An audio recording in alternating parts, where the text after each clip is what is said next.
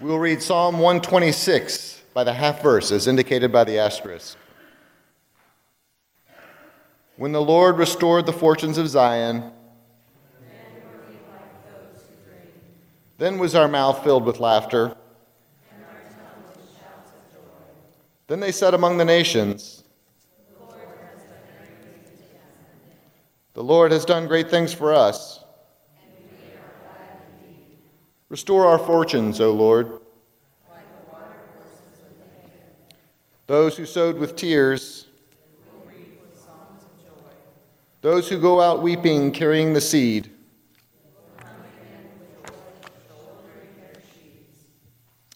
A reading from Isaiah. Thus says the Lord, who makes a way in the sea, a path in the mighty waters, who brings out chariot and horse, army and warrior. They lie down, they cannot rise. They are extinguished, quenched like a wick. Do not remember the former things, or consider the things of old. I am about to do a new thing. Now it springs forth. Do you not perceive it? I will make a way in the wilderness and rivers in the desert. The wild animals will honor me, the jackals and the ostriches. For I will give water in the wilderness, rivers in the desert, to give drink to my chosen people, the people whom I formed for myself, so that they might declare my praise. The word of the Lord. A reading from Philippians. If anyone else has reason to be confident in the flesh, I have more. Circumcised on the 8th day, a member of the people of Israel, of the tribe of Benjamin, a Hebrew born of Hebrews as to the law, a Pharisee as to zeal, a persecutor of the church, as a righteousness under the law, blameless. Yet whatever gains I had, these I have come to regard as a loss because of Christ. More than that, I regard everything as a loss because of the surpassing value of knowing Christ Jesus, my Lord. For his sake I have suffered the loss of all things, and I regard them as rubbish, in order that I may gain Christ and be found in him, not having a righteousness of my own that comes from the law, but one that comes through the faith in Christ, the righteousness from God based on faith. I want to know Christ and the power of his resurrection and the sharing of his sufferings, by becoming like him in his death, if somehow I may attain the resurrection from the dead. Not that I have already obtained this or have already reached the goal, but I press on to make it my own, because Christ Jesus has made me his own. Beloved, I do not consider that I have made it my own, but this one thing I do, forgetting what lies behind and straining forward to what lies ahead, I press on toward the goal for the prize of the heavenly call of God in Christ Jesus. The word of the Lord. A reading from the Gospel according to St. John. 6 days before the Passover, Jesus came to Bethany, the home of Lazarus, whom he had raised from the dead. There they gave a dinner for him. Martha served, and Lazarus was one of those at the table with him. Mary took a pound of costly perfume made of pure nard, anointed Jesus' feet, and wiped them with her hair. The house was filled with the fragrance of the perfume.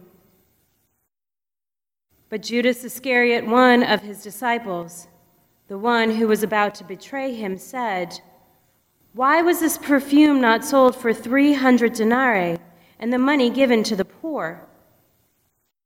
Now he said this not because he cared about the poor, but because he was a thief. He kept the common purse and used to steal what was put into it. Jesus said, "Leave her alone. She bought it so that she might keep it for the day of my burial. You always have the poor with you, but you do not always have me." The word of the Lord. So last week, we heard the overplayed parable of the prodigal son. And if you were with me for the Lenten Quiet Day, you would have heard me say that the Father in that parable practiced the art of offensive love. And when I say offensive, I mean what he did most likely caused great offense to many people. What he did to the younger son caused great offense to the older son. And I'm sure many people in the community were shocked by that love and mercy that he showed to his younger son, that they would have been offended. And I suggest that today we are once again hearing another example of offensive love. I mean, Judas was offended, and if we're perfectly honest, we would probably too question the spending of a year's wage on some oil to be put on someone's feet. Putting Judas's attentions aside, we would think surely that money could have been used to pay for those who have no food, could have been providing shelter for those that don't have a home, vocational training for those that need work, education for those who are uneducated. Surely that money could have been used for something else. And so it was offensive.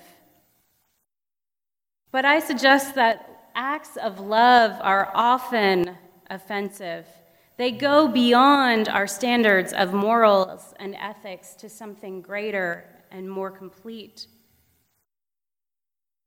And this act of love that we experience today as Mary anoints Jesus' feet is also offensive in other ways.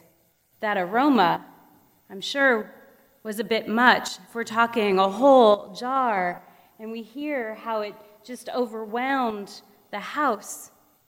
Before the jar was broken, I'm sure there was this nice, pleasant smell of Middle Eastern spices wafting in the room from the hospitality that Martha was offering. But now the senses are being overwhelmed by this nard. Then there's the offensive touching of the feet. I'm pretty sure Jesus' feet were not well pedicured.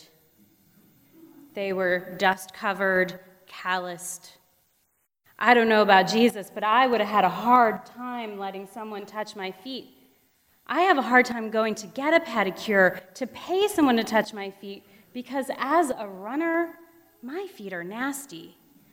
So I don't want someone to touch my feet. I don't want to receive love in such a way. And so that must have seemed offensive. And then there's this oil being used, an oil that was most likely usually reserved for special occasions. And here we are at a simple meal, having dinner with our friends and our family, and this oil is being used. Inappropriate timing. A king is not being anointed, or so we think in that moment. His burial is only being foreshadowed. So, offended by inappropriate use of this oil. And then there's the hair. And I think this is a key point. For an Israelite woman at this time, hair was seen as the symbol for a woman's glory, for a woman's self-worth and self-respect. And so in that moment, she could be saying, I put my self-worth at your feet, Jesus. Or it could be that she is, in fact, in that moment, offering her very best to Jesus. Not only the very best of her financial offerings, but the very best of all of who she is, mind, body, and spirit. She is using this as an offensive way to love on Jesus. And Jesus receives love in this gospel narrative we have today from Martha, who we can't underestimate the importance of the hospitality that she is offering and how love is seen in that. But then also in Mary, in the anointing of feet. And it might be suggested that Jesus, being human as well as God, in this moment is in need of love. And I don't know, when I first heard that idea, I was offended. For Jesus is God. How does Jesus need love? God doesn't need love. God is beyond that. But I think in this moment, Jesus needs love. And what's cool about this story is that a week later, Jesus takes what Mary did in this moment and mirrors it when just a couple chapters later in this Gospel of John, instead of hearing about the communion, we hear about how Jesus tied a towel around his waist, took the role of servant, and washed the feet of the disciples.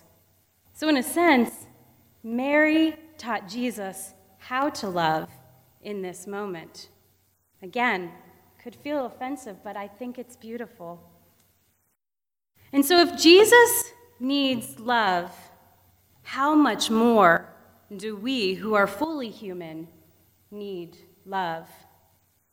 But how often do things get in the way of us being open to receiving love? Going back to last week's story of the prodigal son one more time, don't forget the older son. The son was not able to receive the love that his father so freely offered him, and I think it's probably because he was so busy trying to be the perfect older son. There were rules in place of what his responsibilities were supposed to be, how he was supposed to take care of the family's property, and now, since the younger son ditched him, he had twice the amount of work to do.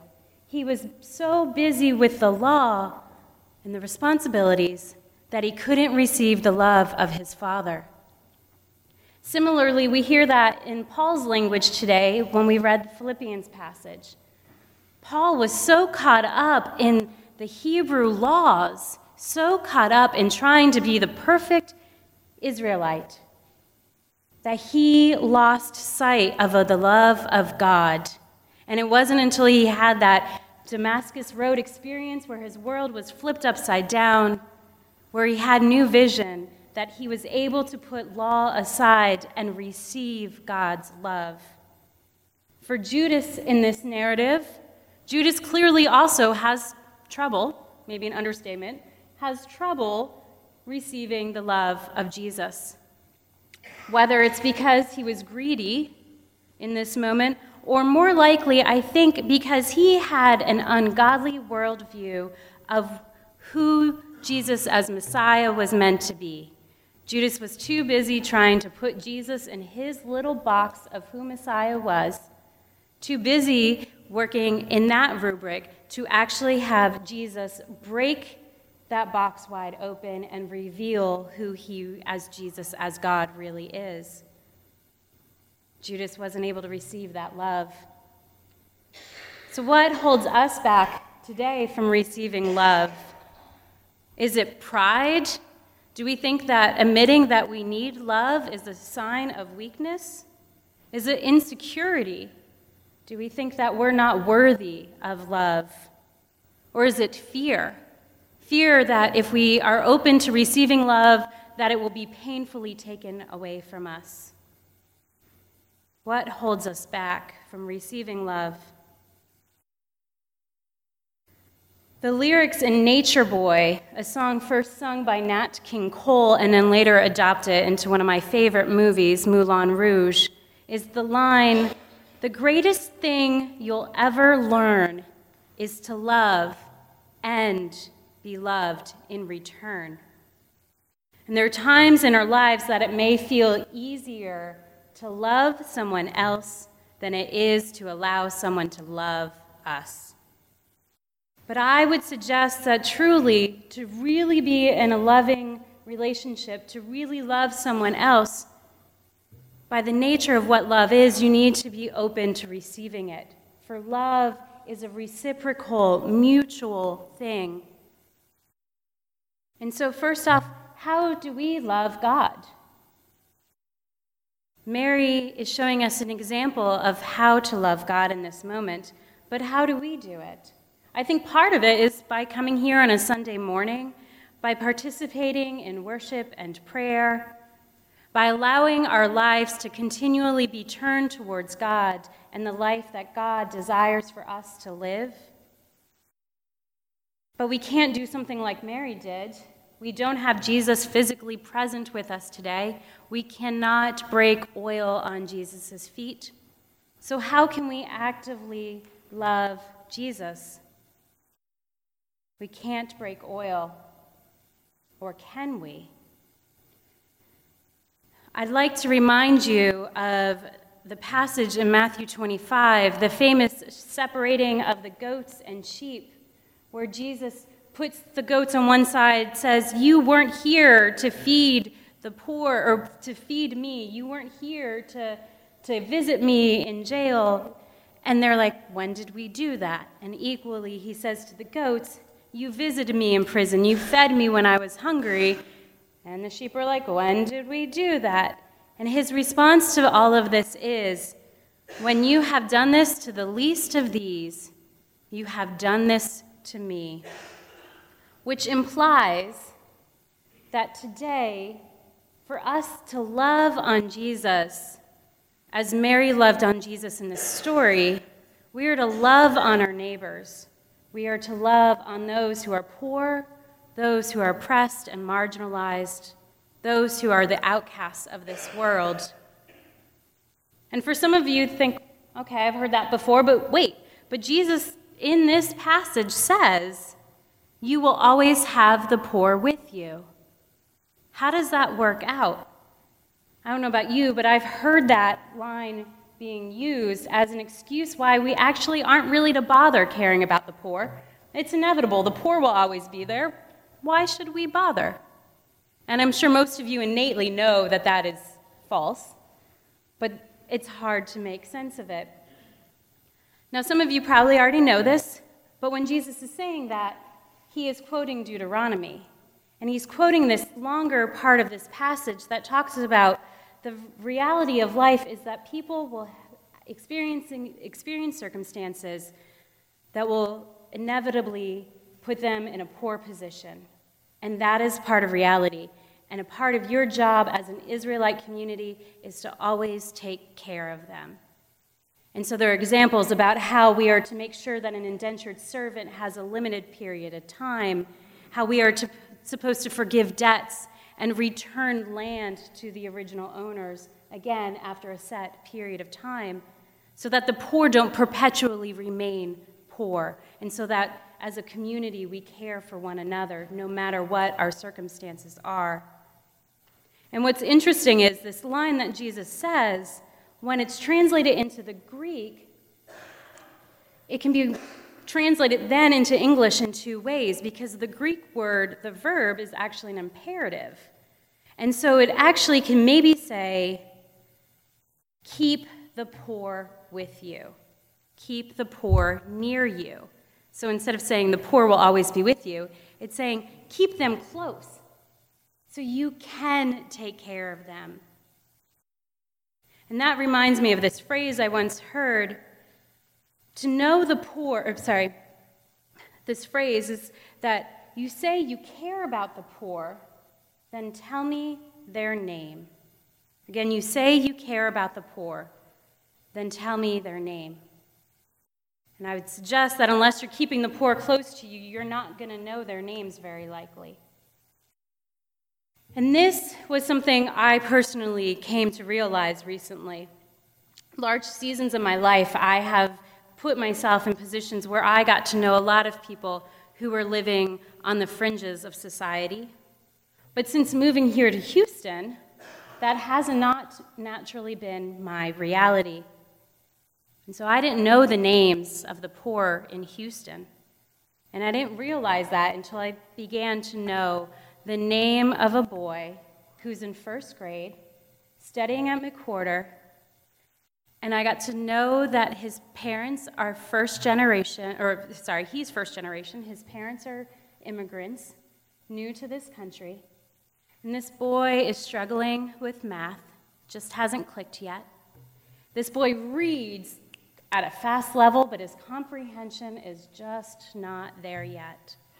And the reason why I know his name is because I have taken the opportunity to start tutoring him once a week for 45 minutes. And that's why I get to know his name. And more importantly, I get to love on him. And again, this last weekend, I got to know the names of a family, of a single mom and her 3 beautiful young women and their cat named Pork Chop. I renamed him Bacon because I prefer bacon over pork chops, but that's okay. And they had found themselves homeless and were living in their van until their van was repossessed. And so they were living out in the back porch of Family Promise one night. On a Friday morning, they were found, hoping that they could get into Family Promise. And Family Promise, you're required to go through paperwork and background search just to make sure that we're not putting other families at risk when they're being housed together, which meant there was going to be a few days before they could enter into Family Promise, which would provide them shelter and help them to get back on their feet. So for the weekend, they were put up into a hotel, but this hotel didn't allow pets. And so I got the privilege of practicing offensive love by ignoring my rental agreement. Sorry if anyone is here from the Falls. By ignoring my rental agreement and having a cat for the weekend, so I could love on that family and they could be at peace knowing that their furry family member was being taken care of. And I tell you these 2 stories of how I got to know names of some individuals, not to congratulate myself or pat myself on the back, but to point out that sometimes it takes us putting ourselves in the line of fire, in the line of those who are poor before we get to know their names and before we get to really love on them offensively. And while things like contributing finances are important and necessary for ministries like Family Promise, it takes those relationships, those that are working on the ground, to actually bring that transformative love to those people's lives so that they can experience change. And what I've discovered when I have known the names and been in relationships with others is as much as I am loving on them, they have the opportunity to love on me. And if I'm truthful with you, I will admit that I need love. The greatest thing you'll ever learn is to love and be loved in return. So go ahead, love offensively, and be open and willing to receive love in return.